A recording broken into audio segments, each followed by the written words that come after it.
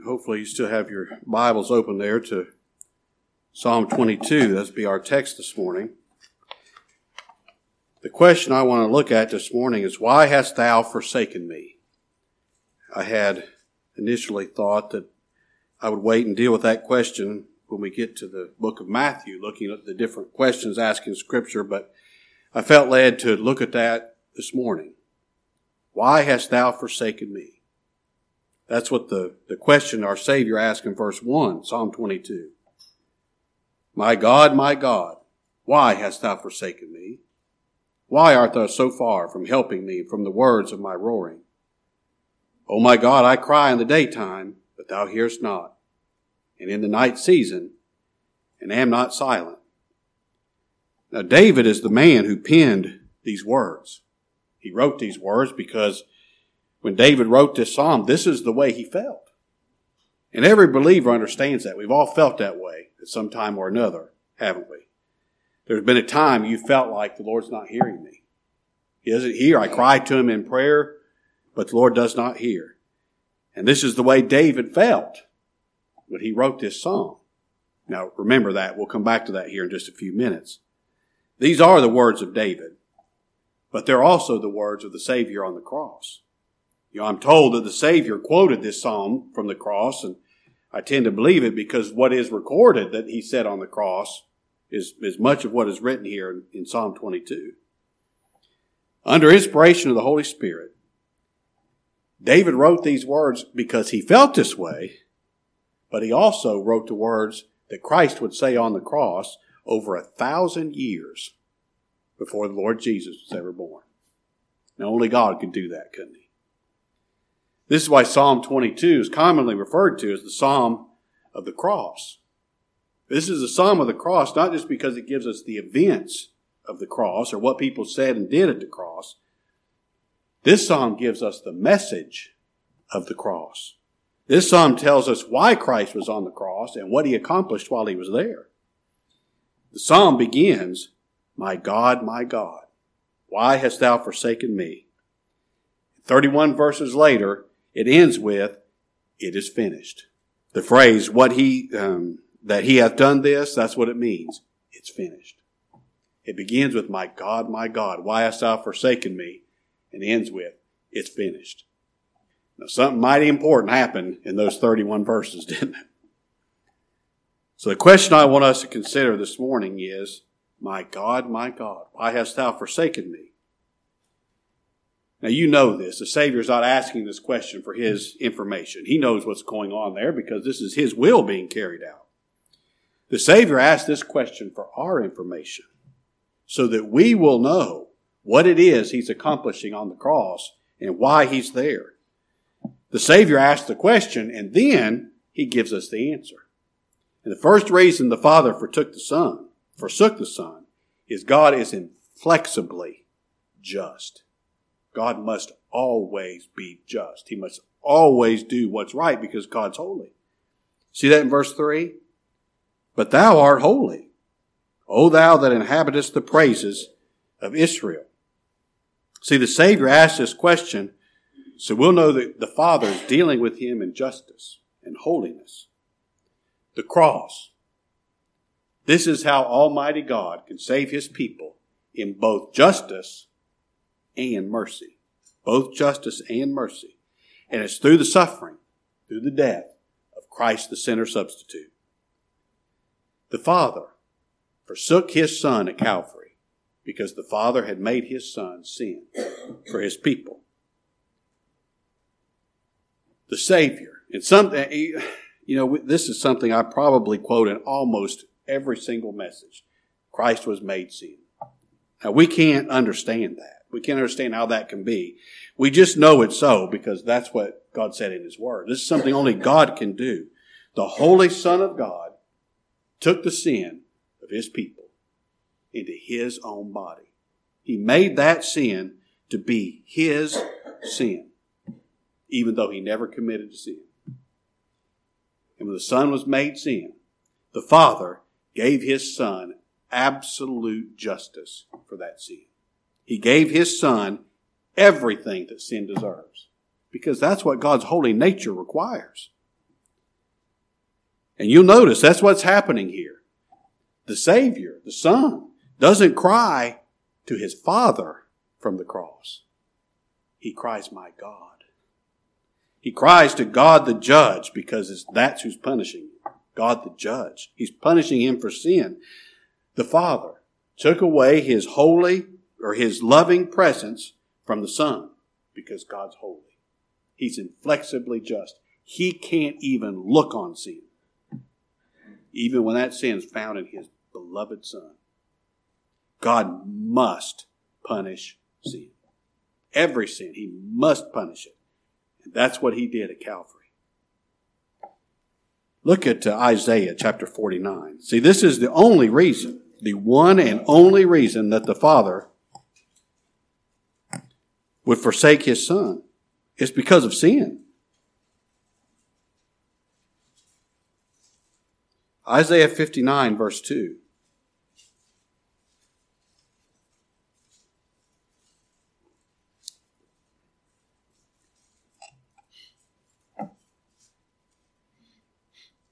But your iniquities have separated between you and your God, and your sins have hid his face from you, that he will not hear.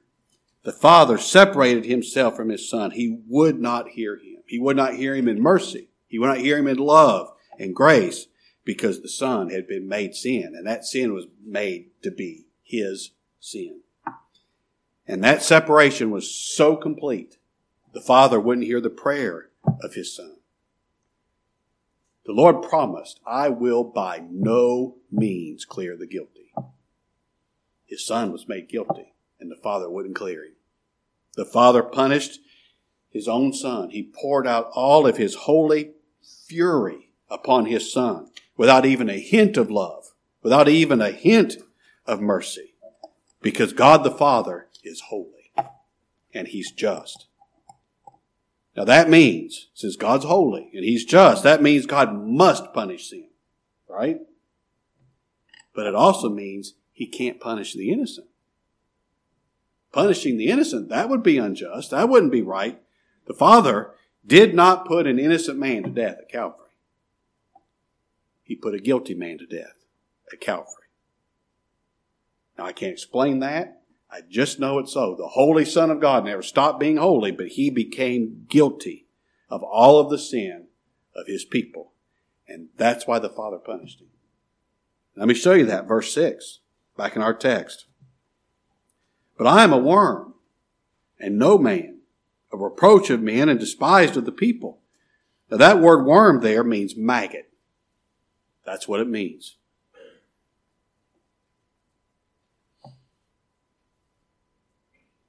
You getting a view in your mind of a bunch of maggots on a garbage pile? That's what the Son of God said he had become. That's what he was made, a worm. It's the same word that's used to describe God's sinful people. Isaiah 41 verse 14, fear not, thou worm, Jacob. Jacob, you're a worm. You're a sinful worm. Christ the substitute became what his people are. He became a worm so that he could make his people what he is, holy and righteous. Isn't that what 2 Corinthians 5:21 is all about? For he hath made him sin for us who knew no sin, that we might be made the righteousness of God in him. The Son of God was made what he was not, so he can make his people what they're not. Now the maggot that's referred to here is a specific maggot. It's a scarlet worm. I didn't know there are different kinds of maggots. Apparently there are. It's a scarlet worm. This worm is what they used to dye linen red in the tabernacle. Remember how they had red threads and garments dyed red and these things?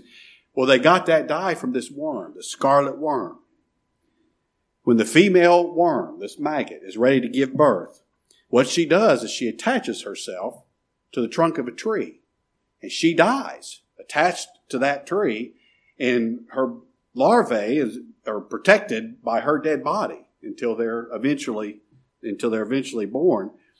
And when she dies, and I guess as the larvae come out, I don't understand how all this works, but anyway, when she attaches herself to that tree, you know what happens to that tree?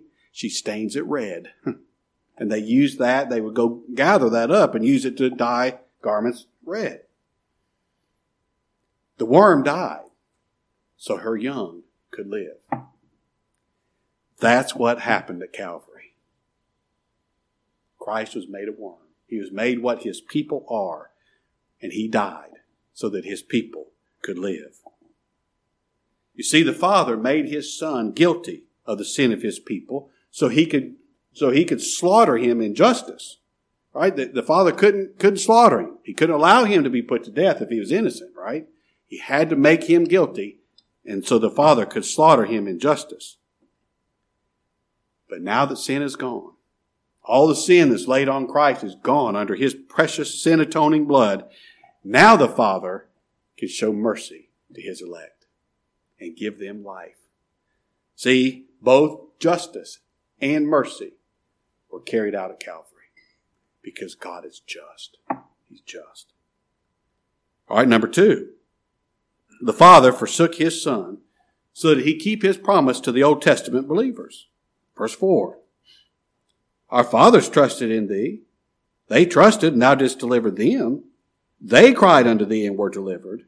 They trusted in thee, and they were not confounded. It seems like the Savior's saying, well, our fathers trusted in thee. They cried, you heard them. They cried and they were delivered, but I cried and you don't hear me. I cried and you won't deliver me. Now the fathers David talks about here are the Old Testament believers. And God promised them. He made promises to them. He promised them salvation, life, through the death of the sacrifice, through the death of a substitute, through the death of another. God made that first promise to Adam and Eve. Remember when he was thrusting them out of the garden? God made promise to Adam and Eve, the seed of woman's coming. And he's going to crush the serpent's head. Adam and Eve were naked. They were ashamed. They tried to cover themselves with those fig leaves. And God gave them a picture of covering their shame by killing that animal, probably a lamb, and clothing them in the skin of that animal. Well, about 4,000 years later, the Father forsook his Son at Calvary to keep the promise he made to Adam, that the seed of woman is going to crush the serpent's head. You see, when Christ died as a substitute for his people, he took away Satan's power to be able to accuse God's people anymore. He can't accuse them because sin's gone. When Christ was crucified, yes, his heel was bruised, wasn't it? But he crushed Satan's head. He put Satan out of business by his sacrifice for his people that took their sin away. Then, sometime later, God made promise to one of Adam's sons, Abel. He made a promise. Abel, I'm going to accept sinners in the blood of the sacrifice. Sinners can come worship me in the blood of the sacrifice. That's why Abel came worshiping God, offering a lamb. He didn't bring I bet, they had to eat. I bet Abel had a garden too, don't you reckon? But he didn't bring fruits and vegetables from his garden. He brought a lamb. Because God promised him, sinners can worship me in the blood of the lamb. I'll accept sinners in the blood of the lamb. And about 6,000 years later, God kept that promise he made to Abel. Christ, the Lamb of God. That's how John the Baptist identified him. Behold, he said, look, this is the Lamb of God. It's not just any old lamb. This is not a lamb that's a picture. This is the real McCoy. This is the Lamb of God, come to take away the sin of the world. And God accepts his sinful people in the blood of Christ. It's all because of the blood. The blood takes away the sin that would separate us from God. It's because of the blood, just like God promised Abel. Then sometime later, God made a promise to Abraham. He told Abraham, God's elect, your seed, those who have the faith of Abraham, they're going to live through the death of the substitute. That's what Abraham and Isaac learned at the top of Mount Moriah. Abraham getting ready to kill his son like God told him to do. He's going to slit his son's throat. He's going to draw and quarter that body. He's going to burn it to ash. And right as he's ready to lift that knife and slay his son, God told Abraham, stop. And behold, behind him was a ram caught in the thicket by its horns. And Abraham took that ram, and he offered that ram up in the stead as a substitute for his son Isaac. And Abraham and Isaac stood and watched that sacrifice. Now, they'd seen lots of sacrifices before, hadn't they? Don't you reckon they paid a little closer attention to that one than ever before? They watched that ram die, and this is what they knew. Isaac lives. Isaac's coming down off this mountain to go back to those servants because the ram died in his place. A substitute died in his place. Remember when the Lord said, Abraham saw my day and was glad? This was the day. The Lord showed Abraham what that means. And Abraham, just like we saw in our lesson this morning, he had to be astonished. He was astonished. Abraham saw. This is how God is going to save his people from their sin. It's by the death of his son, the Lamb of God. And at Calvary, God kept his promise to Abraham. He slew the Lamb of God so that his people would go free. Then God made a promise to his people. They were in bondage in Egypt. And God made a promise to his people. In the picture of the Passover lamb. Remember the Lord had sent 11 plagues and Pharaoh said, I'll not let your people go. God hardened his heart and he would not let them go. Pharaoh hardened his heart, would not let the people go. God said, all right, Moses, I must send one more plague. And after that, the Egyptians are going to thrust you out. You get ready to go. You're going tonight. And he gave him the Passover lamb. And God passed through the land that night and slew every firstborn where there was not blood on the door. The firstborn in the Israelite houses lived. You know why that firstborn lived? The lamb died in his place. And the way we know the lamb died in his place is the blood was sprinkled on the door. Because of that blood, the firstborn lived and God's people went free. Completely and utterly free. That was a picture. God promised his people. Well, God kept that promise to his people Israel at Calvary. He kept that promise to spiritual Israel. Christ died in the place of his people so that they live. And when his blood is sprinkled by the Holy Spirit on our hearts, we go free. Free from bondage to the law. Free from the controlling power of sin. Free from the fear of death. We go free by the blood of Christ. God kept his promise to his people Israel at Calvary. You see, all those Old Testament fathers, they were saved the same way, exact same way you and I are. It's by faith in Christ. By faith in Christ. They're all like Abraham. They all saw Christ's day and were glad. Now, I wouldn't reckon that they see him as clearly as we do, because we have the recorded finished work of Christ. We have his sacrifice recorded for us, but they saw. Salvation is by grace through faith, and it can't be any other way, because God can't change. See, those Old Testament believers look forward to Christ the same way we look back on him. And their faith in Christ, they trusted Christ. They trusted that God would sacrifice that lamb, his son, to put their sin away. That's their hope of eternal life. They died in faith. Isn't that what Hebrews 11 says? They died in faith. This was their hope. They hung on to it to their dying breath. And that faith would have been in vain if the Father had not turned his back on his Son at Calvary. The Father turned his back on his Son to keep his promise of redemption that's through the blood of Christ. All right, thirdly, the Father forsook the Son at Calvary because this is God's eternal will and purpose being carried out. Now, Scripture tells us that before God created anything, God the Father, God the Son, and God the Holy Spirit, all that existed at that time, they got together and they determined that they would save a people.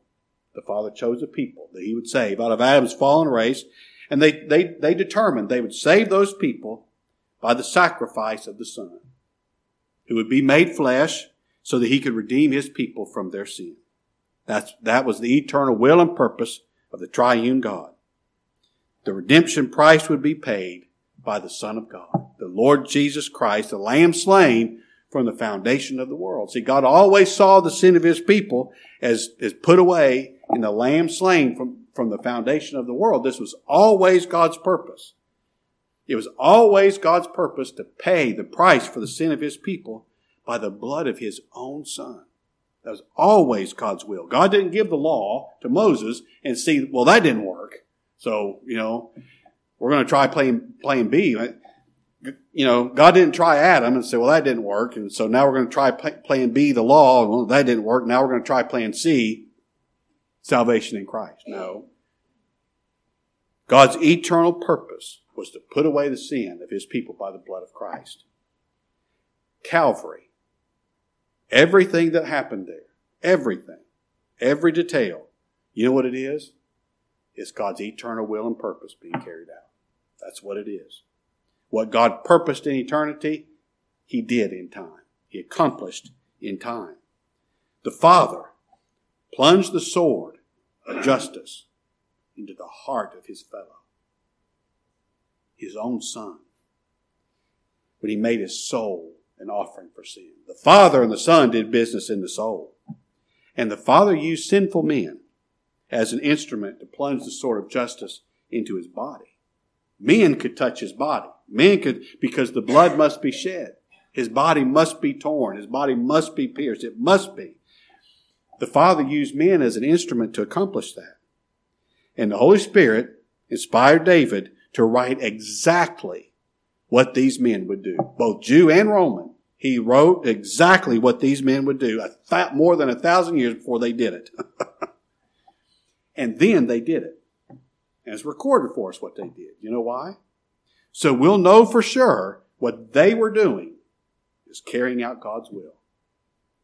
I read that to you in Matthew chapter 27 to open the service. Everything that's said here, that's what they did, isn't it? Look at verse 7. All they that see me laugh me to scorn.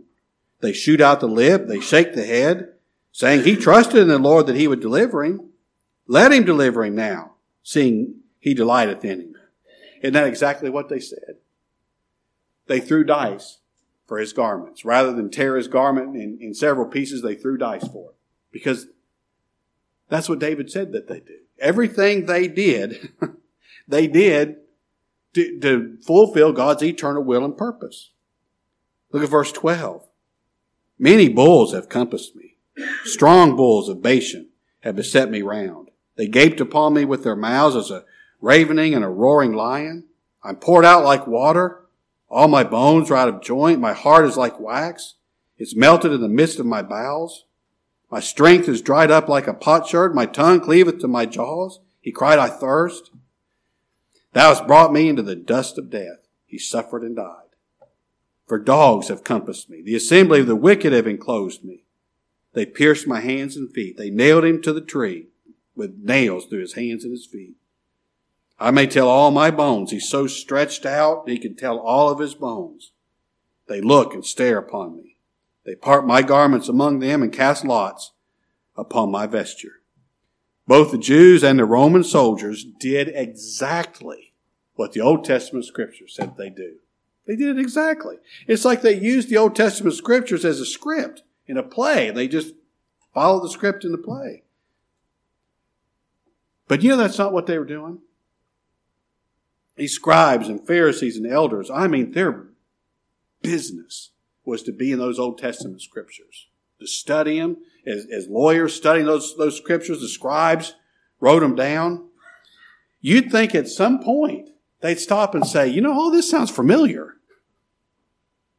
But they didn't. They didn't.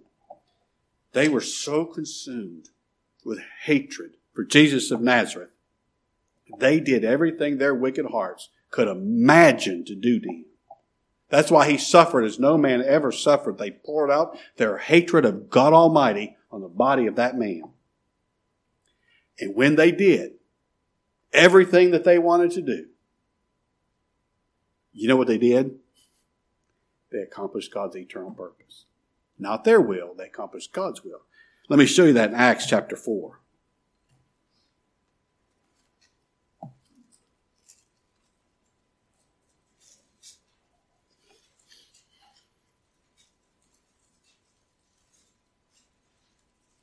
Acts chapter 4.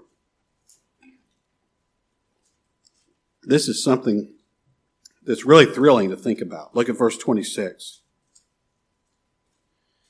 The kings of the earth stood up, and the rulers were gathered together against the Lord and against his Christ, for of a truth, against thy holy child Jesus, whom thou hast anointed, both Herod and Pontius Pilate, with the Gentiles and the people of Israel, were gathered together for to do whatsoever thy hand and thy counsel determined before to be done.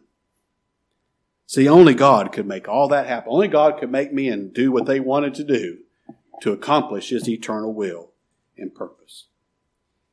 And that's the assurance of salvation for God's people. Nothing's changed from then till now. It's been 2,000 years since our Lord gave up the ghost, but nothing's changed from then until now. Salvation is still God's eternal purpose. And God's going to save those people. And nothing will make him change his mind. This is his eternal will and purpose. The salvation of God's people is sure. There's a lot of things in this life you can doubt, but this don't have to be one of them. God's going to save his people. He's not going to lose one of them. And I'll tell you something else that's assuring for God's people. You know, I told you at Calvary, all that was happening was God's eternal will and purpose being carried out. You see that, don't you? The people, those Roman soldiers, those Jews, did everything the Lord said that they'd do. What's the date today? January 28th, 2024. You know what's happening today? Same thing that happened at Calvary. God's eternal will and purpose is being carried out. And it's happened every day of all the time of creation. What is happening is God's eternal will and purpose being carried out. What's going on in your life today? What kind of week have you had? Well, I can tell you this. Whatever happened, whatever kind of week it was, now you hang on to this because it's so. It's God's eternal will and purpose being carried out for you. That's exactly what it is. Exactly. That takes the worry out of the situation, doesn't it? Whatever's happening to you didn't happen because you made a mistake. And this is, no, this is God's eternal will and purpose. This didn't happen to you because somebody's being mean and somebody's awful. And no. That's just a secondary thing. This is happening because this is God's eternal will and purpose being carried out for you specifically. Isn't that good? That's comforting, isn't it? You know, our Savior suffered more than any man has suffered before or since. But even in his sufferings, he had hope. And that's why I wanted to give us hope. In whatever it is you're going through, here's hope. Our Savior suffered in hope. Whatever it is you're going through, I promise you, nothing like he suffered. Whatever it is you're going through, you can suffer in hope. You can go through it in hope. The Savior had hope. And it wasn't like, well, I hope this will happen, but I don't know if it will. The Savior had an expectation. That's what that word hope means in Scripture. It's an expectation. He had an expectation that the Father will do everything he promised him he'd do. Now, that's a good expectation, isn't it? Because the Father's going to keep his promise. The Savior suffered in expectation that his suffering would not be in vain. It's not going to be for nothing. He's trusted his Father to redeem everyone, to save everyone for whom he was dying. He trusted his Father that his suffering would accomplish the redemption of his people and pay their price for their sin. That's what he says in verse 9. But thou art he that took me out of the womb. Thou didst make me hope when I was upon my mother's breast. I was cast upon thee from the womb. Thou art my God from my mother's belly. I've trusted in you the whole time that I've been a man here on earth. I trusted you in eternity before creation. I've trusted you all through this time, and in my dying agony, I'm still trusting you. Because God's going to carry out his eternal will and purpose. And God's purpose is this. He's going to save his people from their sin. He's going to have them all glorified together with Christ in glory. That's God's purpose, and that's going to happen. Because God's going to carry out His will today, just like He did 2,000 years ago at Calvary. Then here's the last thing. The Father forsook His Son at Calvary so that there would be a gospel to preach to God's people. Now the Savior suffered until He died. And they laid a dead body in the tomb. But 3 days later, He came out of that tomb because He arose from the dead. And He arose from the dead because His sacrifice put away all that sin that had been charged to Him. Verse 19. But be not thou far from me, O Lord, O my strength. Haste thee to help me. Deliver my soul from the sword, my darling from the power of the dog. Save me from the lion's mouth, for thou hast heard me from the horns of the unicorns. The Father, Christ cried that the Father would deliver Him, and He did. He delivered Him from the power of those dogs, from the power of those wicked men. When Christ died, they couldn't do one more thing to Him. Oh, the soldier pierced His side, but didn't do anything. He dead, didn't he? He's already dead. And 3 days later, the Father delivered Him from the tomb. He delivered Him from the grave because the price had been paid. Christ rose again as proof positive. His sacrifice put away the sin of His people. Now, if Christ died for you, this is God's,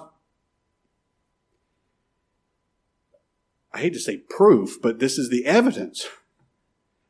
You can rest assured your sin debt's been paid. He raised His Son from the dead. If there was any sin left on Him, He wouldn't have been raised. He put away all of the sin of all of His people by His one sacrifice. And that's the good news of the gospel. We can call on sinners to trust Christ because this is a sure thing. We know it's a sure thing because Christ arose from the tomb. He was delivered for our offenses and raised again for our justification. This is the good news of the gospel. And you will hear many different preachers preaching the gospel of Christ. We're blessed to know many of them, and I try through conferences and different things to have as many of them as I know come here and preach to you. I want you to know them. I want you to hear them. You're going to hear many different men preach the gospel of Christ. But I can tell you when you're going to hear. I mean, when you're really going to hear. When you're really going to believe. When you're really going to receive life from Christ. It's when the Lord preaches to your heart. When you quit hearing the voice of a preacher here and hear God in the heart, that's when you're going to believe. That's when you're going to live. Verse 22, the Savior says, I will declare thy name unto my brethren. All those people for whom Christ died, oh, their sin caused them so much suffering. He says they're my brethren. My brethren. I'm going to declare thy name unto my brethren. In the midst of the congregation will I praise thee. Verse 25, my praise shall be of thee in the great congregation. I'll pay my vows before them that fear him. The meek, they shall eat and be satisfied. They shall praise the Lord that seek him. Your heart shall live forever. All the ends of the earth shall remember and turn unto the Lord, and all the kindreds of the nations shall worship before thee. For the kingdom is the Lord's, and he's the governor among the nations. Isn't it wonderful that the one who suffered and died for the sin of his people is also the one that preaches to our hearts? See, he preaches to our hearts to ensure we hear and we believe. The one who suffered and died, he's the governor. He's the king of all nations. He rules to ensure the salvation of his people. You see, the Lord is the one who has to speak to our hearts. He has to give us life. He has to give us faith in Christ. But I'll tell you, he does it through men preaching Christ to you. It pleased God by the foolishness of preaching to save them that believe. Now, the Lord has given us here in this congregation, I said it right, us, not just me, us. He's given us the great burden and the great privilege to preach Christ to our generation. The Lord's given that to us. Now that's a burden. I mean, all the Old Testament prophets talk about the burden of the Lord. Oh, but isn't it a blessing? Isn't it a blessing to be able to tell folks about Christ? Isn't it a blessing? Even if you're not a preacher and somebody asks you a question, you feel like, well, I can't explain it. Isn't it a blessing to be able to tell them, come with me and hear? You know, it's a blessing. Oh, how the Lord's blessed us. And you know how we are most of the time. It feels to us like, well, nobody's listening. Nobody's believing anything. I feel like Isaiah. Lord, who hath believed our report? You know, to whom hath the arm of the Lord been revealed? Lord, am I wasting my time? But we keep on preaching because we got nothing else to do. There's nothing else to do to help people but preach Christ to them. We keep preaching Christ. We keep preaching Christ to our generation. Because I'll tell you what, this is what I know for sure. Whoever it is that the Lord has chosen in this generation, He's going to save them by the foolishness of preaching. So I'm determined to preach Christ. How about you? Look what David says in verse 30. A seed shall serve him. I know they will. That's what we're going to keep preaching to them. A seed shall serve him. It shall be accounted to the Lord for a generation. They shall come, and they shall declare His righteousness unto a people that shall be born, that He hath done this. This is what we're going to do by God's grace. We're going to keep declaring to this next generation His righteousness. His righteousness. That a people will be born. Now, remember I told you, when David wrote this psalm, boy, he really felt this way. He really felt like the Lord had forsaken him. It felt like that the Lord would not hear his prayer. This is one of the reasons we've been told never trust our feelings. Don't trust your feelings. I don't care what it feels like. I don't care what it looks like. Trust the Word of God. And we all feel that way sometimes. There's nothing more miserable than that. Nothing is more miserable than feeling like the Lord's not hearing your prayer. There's nothing more miserable than feeling like I can't worship Him, I can't see Him, I can't hear. I hear the words. I know those words are true, but it's just my heart is so cold and dead. Nothing more miserable than that. Nothing. I know we feel that way sometimes, but you listen to me. The Lord will never, this is His promise to His people. I will never leave you nor forsake you. Never. When it feels like it, it's not so. Our feelings are wrong. Now our feelings are wrong. This is the promise of Almighty God. I will never leave you nor forsake you. And you know why He can keep that promise in justice? He forsook His Son as your substitute at Calvary. See, the death of Christ removed all the sin of His people. So there's no reason that the Father would forsake His people. All the Father has left for His people is acceptance, His mercy, His grace, His love. Because there's no fury left in Him. He poured it all out on His Son, our substitute, at Calvary. That's the message of the cross. Not just that Christ died, but how that Christ died for our sins according to the Scriptures. What did Christ accomplish in His death? And what does that mean to you and me, His people, as we go through the rest of our journey through this vale of tears here below? It's good news, isn't it? Good news. I hope God will bless that to your heart and thrill you and fill your tank up to help you get through this week. All right, let's bow together. Our Father, oh, our hearts are broken. Our hearts are softened. Our hearts are lifted up to praise and thanksgiving to Thee.